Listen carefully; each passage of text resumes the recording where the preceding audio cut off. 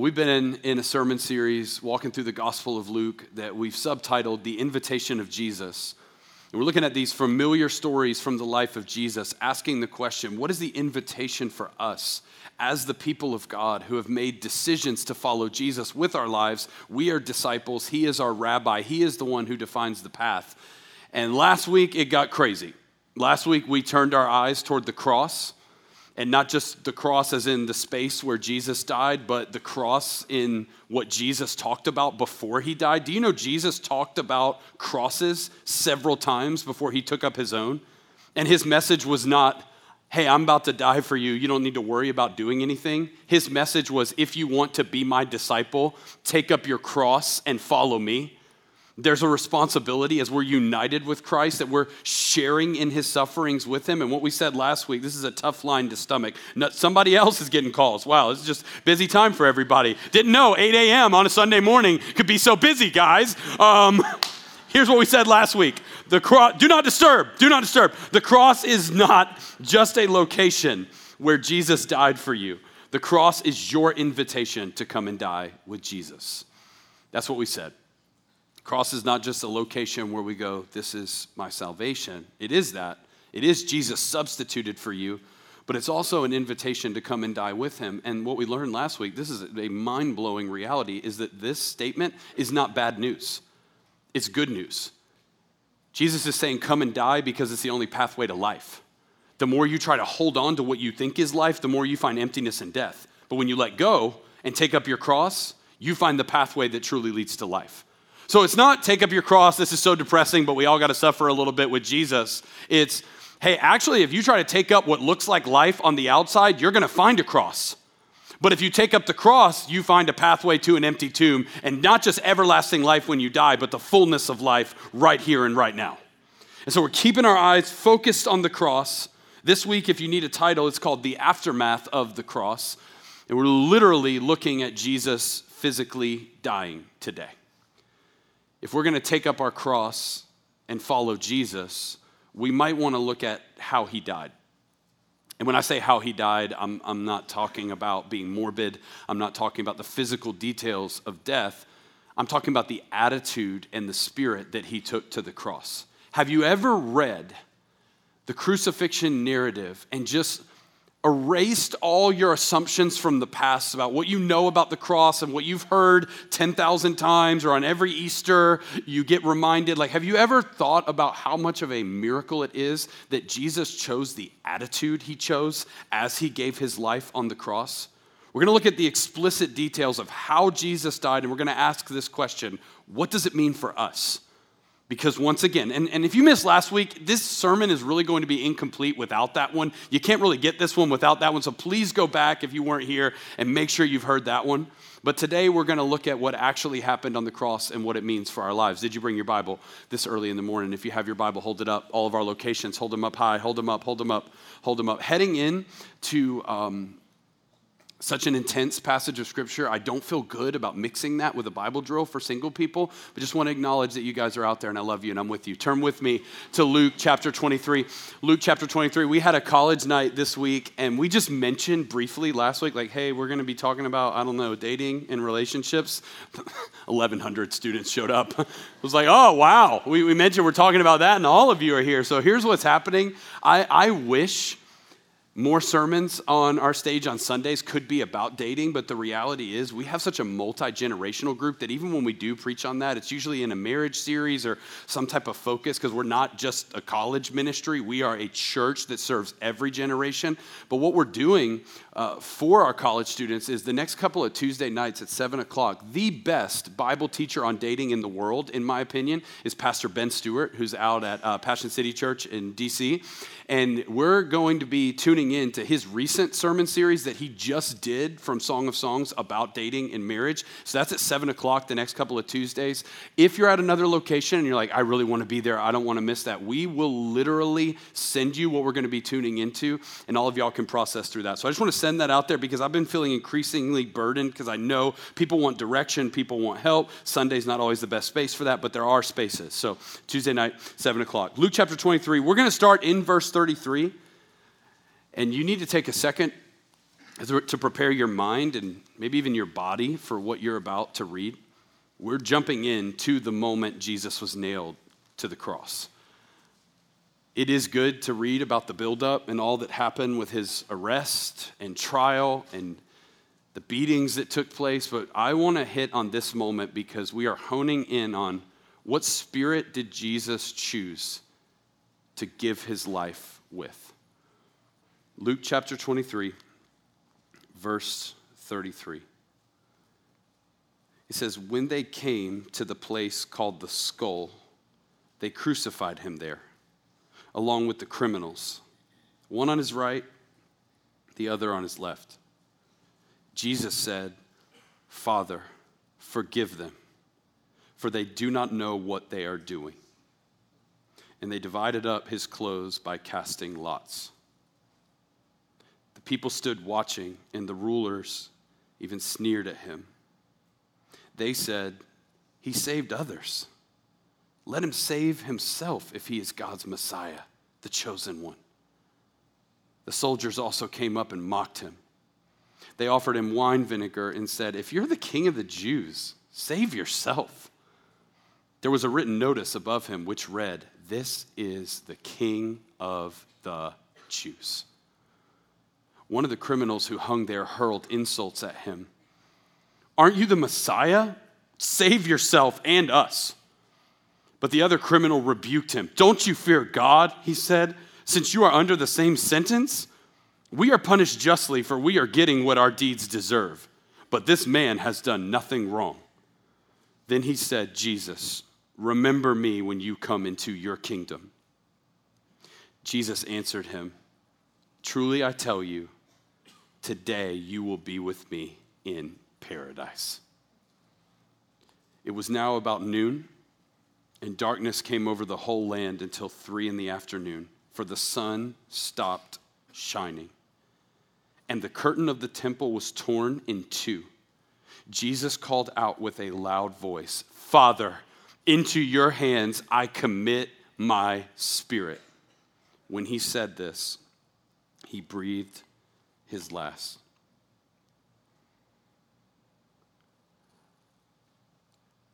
I hope and pray that the details of the passage we just read never become background noise to the soundtrack of our faith, just something we know about, just details we're familiar with. May we never grow numb or cold to the power of Jesus dying for us on the cross. If you are here today and you're at all new to this church or new to the Christian faith, you need to know that the details of this story we are reading in human history are the reason why we're doing what we're doing today. This is why I got up here and said, you can rest. God came to you. You don't have to get to him. This is why we exalt thee, Lord of all. This is why we're singing 1,000 hallelujahs and 1,000 more. This is what we're all about, that the Son of God, the one who fashioned the earth, the one who made you, allowed nails to go through his arms and legs to hang and die on a Roman cross, that the wrath of God may be satisfied, and that sinful human beings like you and me can be reconciled to a right relationship with a holy God. This is what it's all about. May we never lose our wonder. May we never shut up about it. May we never stop worshiping in light of it. May we never stop holding on to it with all of our being. We need these reminders, and if you're new, you need the gospel to be preached into your life. This is the good news. The Son of God gave his life for you and for me. But standing in awe and wonder is not the end game. It's the beginning of a journey.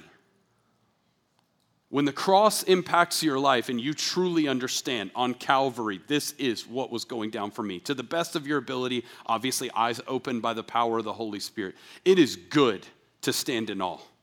it is good to admire the cross. But you need to understand, because before Jesus died, he said, you're going to follow me and take up your cross and die to yourself. It's obvious that the cross was more than Jesus going, watch out, let me do this for you, and you just stand. It was Jesus paving a pathway for you to participate in. He was defining how you and I are supposed to go about this life. And so last week I got up here and I put a cross on the screen. We'll put it back on the screen. And I put 2 words on each side and said, which one do you think of more? Substitution or invitation? And we talked about, yes, Jesus on the cross. It is substitution, but it is also an invitation into more of God. I want to do something similar today. I want to ask this question. When you hear what you just heard from Luke chapter 23 and you read the details of the crucifixion, what is your response out of these 2 words? And for those listening on the podcast, once again, I will say this out loud, but it's better to take it in visually. What is your response to the account of the crucifixion in Luke chapter 23? Just let it hit. Is it admiration or imitation? Admiration or imitation? It is good to admire and stand in awe of the cross of Jesus. But the reason why I preached the sermon I preached last week was to set up this moment and go, that's a starting place. But you do understand you're going with him there. The pathway of the Christian life runs through death. And the more we embrace the cross, the more we experience life. And so when you see Jesus on the cross, is it just your reaction to go, wow, thank you, I admire you, Jesus? Or do you also, with that admiration, hear the invitation that says, emulate this behavior, emulate this mindset? Here's a better way of saying it as we have walkie-talkies going off live. It's just great. Lot to get your mind off of the cross. Fix your eyes on the cross. Miles, I'm talking to myself. The way Jesus died, this is the whole sermon, is not just a moment to be admired. The way Jesus died is a model to be imitated. This is not just a moment for us to look back on for our entire lives and declare the greatness of it. That's huge. That's good. This is a model for us to feel the responsibility as disciples and go, I'm expected to live my life this way. I'm expected to read into how he's doing what he's doing and adopt something similar in my life personally. You're like, Miles, what do you mean by that? I mean, think about Jesus on the cross. What was happening in that narrative? It's interesting to consider how Jesus saved humanity, because in saving humanity, he literally saves humanity by being passive, not active. He lets things happen to him. So it's not like Jesus achieved this physical feat of climbing a certain mountain somewhere and it's like, yes, we're saved. This is the end of every movie I've ever seen. This is awesome. This is Jesus allowing something to happen to him that he doesn't have to allow. He lays his life down. No one takes it from him. He is giving his life away. And that's why when Jesus died on the cross, you hear the same objection to his behavior 3 different ways from 3 different groups. Did you notice, as he was on the cross, Jesus made 3 statements, but 3 statements were also made toward him. His statement was, Father, forgive them, for they know not what they do. Could preach 1,000,000 sermons about him saying that from the cross. His other statement to a criminal who's repenting of his sin in real time is, today you will be with me in paradise. That one could produce another 1,000,000 sermons. And then his last statement from Psalm 31, Father, into your hands I commit my spirit. And we know he said more than those 3 things. We got the other gospel accounts. But did you know Luke's account gives more of the words of Jesus on the cross than any of the other gospel accounts? And it's actually not that much. It's small compared to what's being shouted at him. 3 different groups. First group, Jewish leadership. What do they say? This man claimed to be the Messiah. Many of them have been against Jesus the entire time, but the vast majority of them have been thrown off. They're devout and committed to the law. They can't believe he's healing on the Sabbath. They can't believe he's taken some of the steps he's taken and who he's eating with and how he's doing life. And now they're watching him die on the cross, and all of their suspicions have been clarified. Okay, definitely not the Messiah. And in real time, they're going, if you are who you say you are, come on down. We saw you do miracles. Get off the cross. And they're not the only ones who have something to say. The Roman soldiers who are oppressing the Jewish people at the time join in.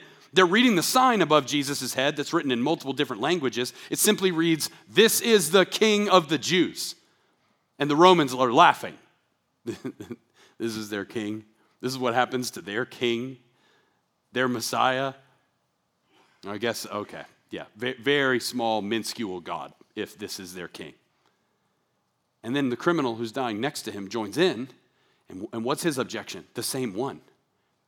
Why aren't you doing anything? 3 different voices saying the same thing. Why don't you do something? Why don't you do something? Why don't you do something? And Jesus' choice in that moment is not to act, although he had the power to, but to allow. And I want to argue today that when Jesus allowed what was happening to him, he wasn't passively allowing something to happen. He was proactively transforming. Here's a better way to say it. He wasn't allowing the climate of what was happening around him to dictate the climate of what was happening within him.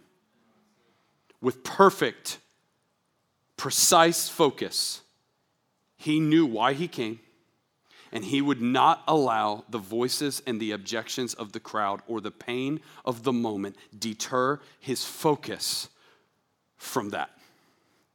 And I believe today that is our challenge from the cross. The challenge is your life dictated by the pressure that exists from all the voices around you? Or is there a peace and a connection, a union with God that defines how you live your life daily, that is undistracted by others? I'm asking the question, is your life more dictated by what happens to you today or what God spoke to you? Jesus is not allowing the most important moment of his life to be deterred by the voices and circumstances of the day. He is in perfect, humble submission to God. And I believe for us, the call of God from the cross is to speak into our tendency to just let our days be determined and dictated by what may or may not happen. And what Jesus is modeling for us is a spirit that is undeterred by that stuff and totally, humbly submitted to his Father. And you can transform relationships looking like that. It means in your relationships with people, what Gage was talking about, what was Paul's argument? Have the same attitude as Jesus, who did what? Became obedient to death, even death on a cross. His heart of humble service transformed the relationships around him. The cross changes how you go about marriage, because now today in your marriage, your response is not, how's my spouse treating me and how are things going in my life? The cross invades that and says, you transform whatever energy comes against you with a humble submission to God, and you become not a conduit of the energy around you, but a purifier and a filter to the world around you. See, you will either spend your life being a conduit of whatever's happening around you or a filter that's transforming the lost world around you. What do you mean a filter? I mean, what does a conduit do? It just carries the energy that comes to it. That's what most of you do. That's what I do most days. Whatever's happening out there, whatever's going on in my life, whatever's going on in my phone, becomes what's going on in the inside of me. It becomes the life that I live. And all we do is let hate get returned with hate, love get returned with love. Like we just bounce back whatever comes our way. But what's hitting Jesus in this moment, all this violence, all this hatred, all of this ridicule, is not hitting him and returning back in kind. It's hitting him, transforming within him, and he gives his life away in love. That's what mature Christians do. That's what we do to people who hurt us. That's how we handle circumstances that call us to suffer. It's no longer, I am a victim of how things go out there. It is now, my climate internally is getting set apart from all of this stuff so that I don't enter in and just participate in the world around me. I transform the world around me because the word within me has done that. This is the aftermath of the cross. Imitation, not just admiration. Now, everybody look up here. Do not miss this. Every location. Been waiting for this moment all week. This is the defining moment of the sermon today. Of all the sermons I have ever preached to you, what I just asked you to do from the Word of God is the most impossible of anything I've ever asked you to do. Literally just looked at the cross and said, look at Jesus on the cross. Look how he's treating people. Look at his spirit. Look at his submission to God. That's how we should treat people and how we should live. If you're in here and you're at all following along with me so far in the sermon, you should be about to freak out, going, impossible. Highest bar ever set, never going to happen. Great ideal, think it's biblical, but not realistic. Wake up in the morning and imitate Jesus' attitude on Calvary. Great mission for the Christian life. Not going to happen on a Tuesday. Not going to happen with what's going on in my life. Thank you for the high calling. Thank you for the high bar, but I'm not going to be able to measure up to it. And listen to me, getting to the end of yourself and feeling that is exactly where you should be right now. When you hear the invitation of the cross being not just admiration, but imitation, do what Jesus did, you immediately should feel like, I can't. There's no way. You should be reaching for a source of strength that is outside of you to be able to live out this message.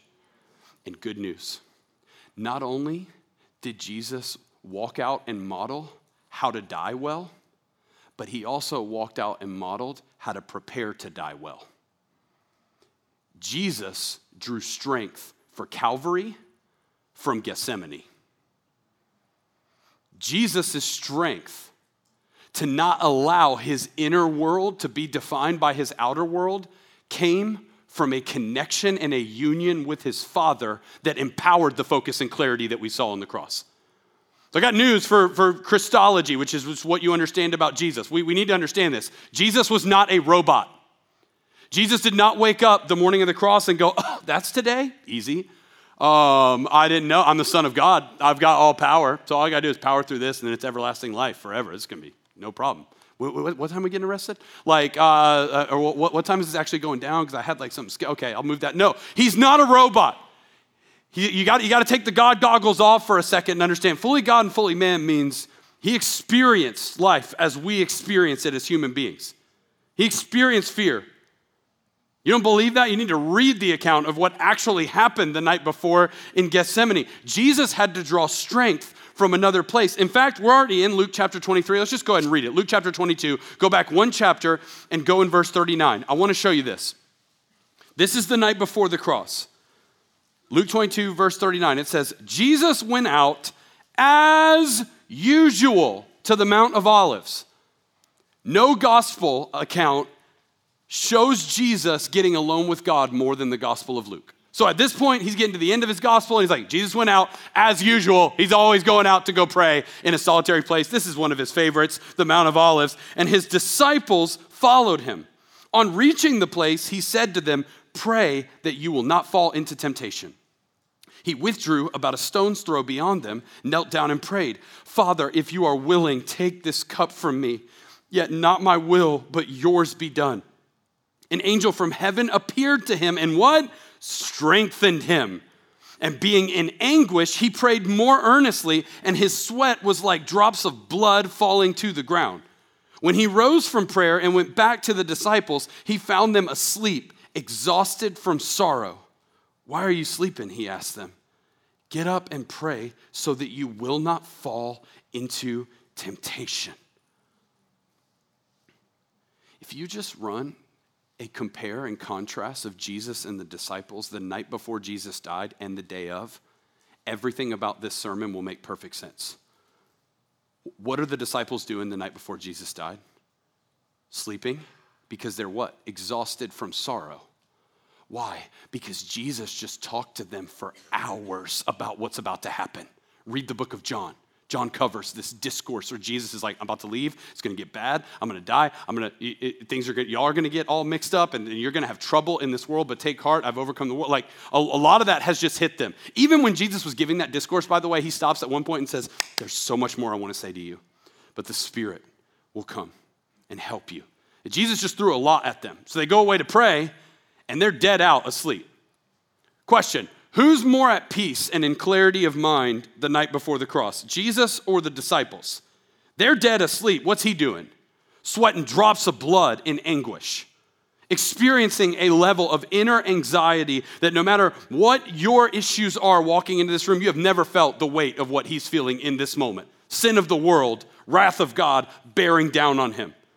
And he's praying, and he's in anguish, and he's strengthened by angels. Now, compare that, and then compare what they do the next day. Disciples, better rested, running for their lives, scared, missing out. All of them except John, by the way. We got to give John some credit. He was there. The rest of them, you want to know why John was there? Because he found his home resting against his rabbi. And that's what this message is all about. That wasn't planned. It was too early. But we'll come back to that later. The disciples, perfectly asleep, turmoil, running for their lives the day of. Jesus' peace and clarity. I'm not going to return their hate with hate. I'm not going to respond. I'm going to transform their energy against me. He is not a machine. He's the Son of Man. Well, how did he get that strength? He got it the night before in loving union with his Father.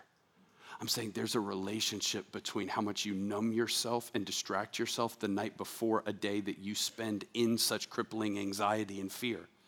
There's a relationship between what's happening alone with God and what happens in the public place in front of everybody else. And Jesus draws strength. That's his space to let out his anxieties. That's his space to process. That's his space to focus. That's where he literally fills himself up with the love of his Father so that his life can be an offering for love and save the world. The model he's blazing, the path he's blazing for us is one that says, you got to draw strength from the secret place so that in the public place, you're not dictated by whatever happens around you. You got to allow what I speak to you in private becomes your peace in public. And I want to argue today that we have to get there. We got to get to the secret place. We've got to get to the time alone with God that's actually filling us and not allowing our spirits to be dictated by everything else. And if you're following closely with everything I'm saying, you should be a little perplexed right now because you're going, the sermon about the cross is actually a sermon about my quiet time? Like, what does imitating the cross have to do with getting alone with God? And I would argue it's the reason why the cross exists. We glossed over this when we read it earlier, waiting for this moment for you to feel the full weight of what was read about the death of Jesus. Go back to Luke 23 and read the end in verse 44. It says it was about noon. Darkness came over the whole land until 3 p.m, so 3 hours of darkness. For the sun stopped shining, and the curtain of the temple was torn in two. Jesus called out with a loud voice, Father, into your hands I commit my spirit. When he said this, he breathed his last. Go back up and look at that phrase. We got it underlined. And the curtain of the temple was torn in two. Do you see that? The moment Jesus gave his life, there was a curtain that was torn. What, just a random curtain decided to tear? Why is that significant? There were curtains in the tabernacle that led to deeper levels of God's presence. One of the main ones existed between where common people could go and where only the priests could go. The most holy place, the place where sins are paid for by sacrifice. You can't go there if you're sinful. Only he goes there to offer your sacrifice for your sins once a year. It says when Jesus died, the temple was torn in two. It means the symbolism of the death of Jesus is full access to God is now open for anyone and everyone who may come. The presence of God, not limited for a chosen few, certain race, certain group of Levites, certain group. No. Anyone and everyone by grace through faith can come and commune with God. That's what the cross gave you. The cross gave you your greatest resource to draw strength from. God. Loving union with God. And not a relationship with God where he's waiting to sit down with you and iron out all the ways we need to work on this and get this better and make adjustments. But a space for you to reflect on his loving eye that is always on you in Christ Jesus. I heard somebody say that this morning as I was preparing for this sermon. It was like getting alone with God is about beholding his loving eye on you. Like, man, what Jesus accomplished on the cross was access we have to God. And I can just tell you from my life personally, there are two different versions of me. okay? Rarely will you hear a pastor get in front of his church and say, I'm leading a double life, guys. But I'm in front of you today going, there are two different versions of me. There's the me that has been alone with God and the me who hasn't. And they are very different people. Very different. If you've been walking with Jesus for any amount of time, you know exactly what I'm talking about. There's the me who has beheld the glory of God in the secret place, who's allowed the loving eye of God to be on me, who's allowed the power of the cross and the empty tomb to take hold of my spirit once again, who's allowed myself to sing, even though I'm a terrible singer, about the goodness of God, who's gotten my heart in humble submission. That guy treats people and reacts to his family and reacts to circumstances different than the guy who wakes up on default settings. And if you know Jesus, you're the same way. So I think I've finally been able to give language to what happens in the secret place with God, because we do have so many people attached to the life of this church, and we're all thinking about different things when we think about getting alone with God. Some of y'all are thinking about quiet time. Some of y'all are immediately shamed, just going, yeah, I haven't done my Bible reading this week. Some of you think more prayer, and you're like, yeah, I haven't. Who knows the last time I really got serious about prayer, and you do that in the car tomorrow. But at the end of the day, time alone with God can be summed up, if you put like a mission statement to it, in one phrase, and I want you to receive this. Time alone with God is about drawing strength from loving union with God. That's what a quiet time is. No, not that one. Can we go to the previous sentence? It starts with drawing strength. Drawing strength from loving union with God. When you get alone with God, that's what you do. So I know so many people who are searching for that. What is the end game goal of being alone with God? It means to grab strength that becomes your source so that you live your life from what happens in that place and become an offering pouring out for other people. The strength of our relationships with God and our ability to imitate the cross will be directly related to whether or not we draw strength from the secret place. And the thing I want you to see about the cross today is that getting alone with God and getting your spirit at peace doesn't always equal tranquility. So there's people who think, I tried getting alone with God. I tried the prayer thing. I tried the Bible in a year thing, and it just became another task that I had, and my life was still hard, and things were still complicated, and it didn't make anything easier. Well, no joke. The purpose of it is to draw strength. What do you need strength for? Function. You know the times where you need to draw the most strength physically is when your body is under the most duress? You don't need strength while you're sitting on the couch. You need strength when you're in the middle of a workout and breathing heavy and going, I don't know if I can keep going at this pace. You reach for strength. That's life.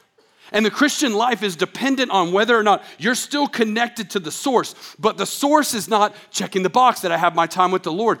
The source is whether or not I have drawn strength from what? Loving union. See, because this is not a religion or a transactional machine.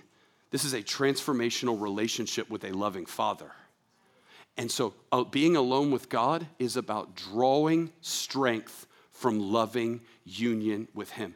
And the question of whether or not your life is dictated by, hey, everything that's happening around me or peace from within me is, are you getting to the secret place with God? Do you have a Gethsemane that sets you up for Calvary? Our expectation in imitating Jesus is not to join Him in paying for our sins. No, He did that. But it is to join Him in His suffering. How do I suffer well? How do I face this life well? You're going to need a source, and I'm going to need a source. That strength is called union with God, given to you by the cross, and it's your choice whether or not you want to step into it. So now we'll get into the questions, as our team wants to get there a little faster than I do, and we'll ask some simple questions about how this impacts your life. But I truly believe that no sermon I am preaching this year will yield more fruit in your life if you put it into practice than the one that's hitting you right now. I've walked in this, I've seen this, and I've drawn strength, and I'm telling you, this is what you're missing. If you come to church every week and you go, it seems like they get it and I don't. It seems like somebody has something that I don't. This is what's happening. There's strength to be had in the secret place with God. And the deeper you go in loving union, the more you walk in power and strength by the Holy Spirit. 2 questions. Number 1 is this. Do you know how to draw strength from loving union with God? Do you know how?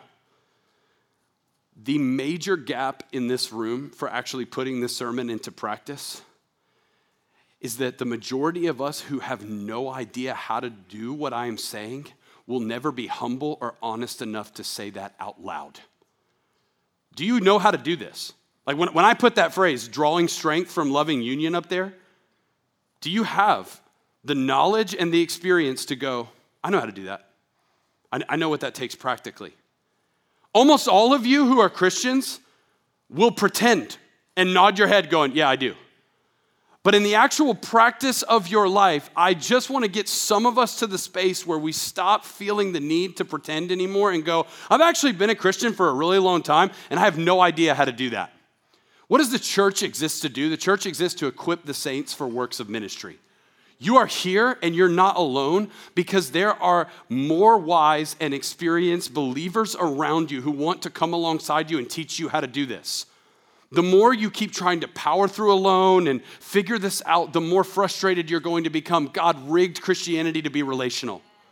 You need to say something. And yes, we have systems and community groups and prayer teams. And there's all the ways that as a church, we're trying to equip you guys to walk deeper into this stuff. But we will never be able to cause the humility that's necessary for a human being to go, I want this bad enough, and I don't know what I'm doing. Some of the most telling and embarrassing parts about this is that the people who need to come forward and say, I have no idea what I'm doing alone with God, are some of the people who've been in church the longest. And at ACC, we have zero boastful spirits about so many people fleeing from traditional churches to be a part of this movement. There's no part of us that goes, y'all are irrelevant in the pews. We do something cooler. Everybody comes here. No. We're entrusted with something special. It's awesome to be a part of this. But one of the biggest hiccups and problems that I see as a pastor is our brothers and sisters in this room who grew up in those pews and you didn't apply anything to your life. It's not even necessarily your fault. You didn't know how. No one was up there going, this is what it means. We were just checking boxes and singing hymns and moving on to lunch. And I say that because I was there. Well, you're here now, but being here is not just about having a more engaging sermon for 40 minutes a week. Being here is about your spiritual growth. And it will require the humility to go, I've been in church my whole life, and I don't know what I'm supposed to do when I get alone with God. It's a relationship that's built over time. You got to say something if you don't know how, but you also have to practice. Any new skill in life is cultivated by practice and time. So God, loving union. What's the best picture we have of loving union? Marriage. Okay, my relationship with my wife is cultivated by intentional time spent speaking and listening and sharing life in close physical proximity. Take that, apply that to God. And you're immediately like, yeah, it breaks down because he's not there physically. How do I do this? Although it's simpler to think about it from a marriage perspective of, I've got the person, I know I need to spend time, we're going to do something that we enjoy together and invest and focus deeply into our relationship with one another. Think that way, but united by the Spirit of God. What does it take to go deeper with God in the secret place? It takes a relational understanding that the thing God wants to do the most when you get alone with him is have you speak to him and him speak to you. You know the word prayer in the original language of the Bible means the sharing of wishes?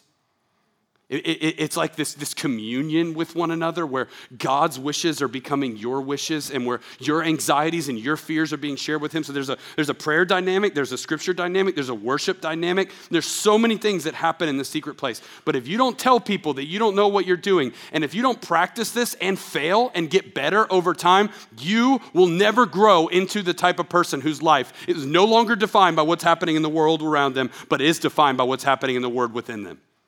You will never grow into that level of spiritual maturity. And so I just wanted to bring some of you to the end of yourself in this sermon to go, hey, do you really know how to do what we're talking about today? And if you don't, be honest and take ownership. This is a sad reality. The last thing I'll say about point number 1, no one will take ownership over your spiritual health for you.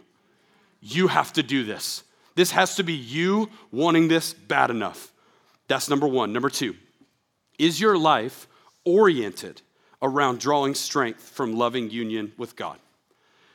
And while the first one is really convicting for people who haven't discovered how yet, the second one should be convicting for everybody. Is your life oriented? I love that word. The word orientation means to revolve around.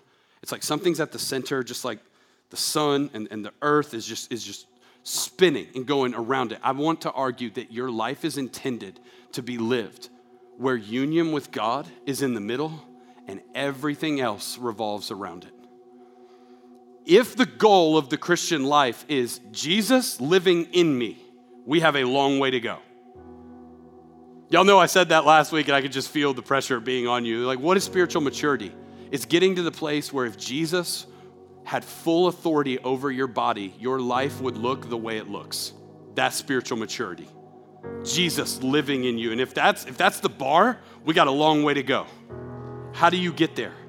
The first question becomes, is your life oriented around making that happen? If most of us got honest enough today, the answer would be no. My life's not oriented around that. That's important to me. But that's not like the main thing. You wanna know how I know it's not the main thing? Because when Tyler Miller preached a couple weeks ago and he said, hey, when your schedule gets pressed, what's the first thing that goes? Your time with the Lord and your church activities. Almost across the board. I'm stressed, I can get rid of prayer, I can get rid of time in the Word, and we can kind of slouch on this because we got this. Hey, like, totally fair. We're all struggling together. Your life's not oriented around loving union with God. It's a part of your life, but it's not the thing. And we got to get to a place where we go, I need this so bad that I'm willing to arrange my life where this is the most important endeavor I take on daily.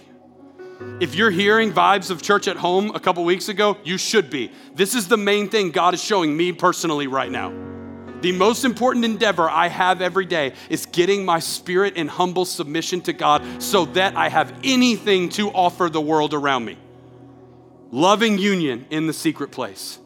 And the best thing you'll find, the last thing I'll say, is that this is God's vision for heaven. Very, very weird phrase Jesus said to that thief who repented, and we did not have the time to spend on that little exchange, but oh, it's so good. Guy who his entire life, we have no evidence of anything spiritually deep happening, calls out for mercy as his life is about to end. What does the Son of God have to say? Today, you will be with me in paradise. The word paradise equaling what was said about Eden in Genesis. What is paradise? Walking unashamed with the God of the universe. And the walk never ends. Our times alone with God are our invitation to experience paradise now. So come and get it. Come and eat at the table. Come and get more of God. Come and take up your cross and come and no longer allow your life to be ruled by all that noise. My spirit is ruled by the voice of my Father because I've been with him and he loves me and he's for me. How many of you just want to do that right now?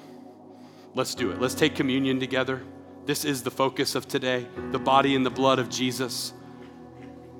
More than a cross to be admired, a model to be imitated.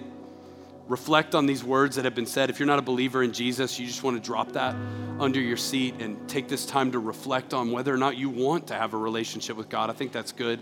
Husbands, as always, pray over your wives.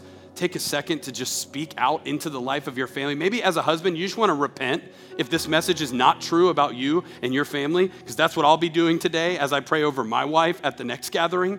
But let's spend this time, let's take communion together, and then we'll come back together in worship.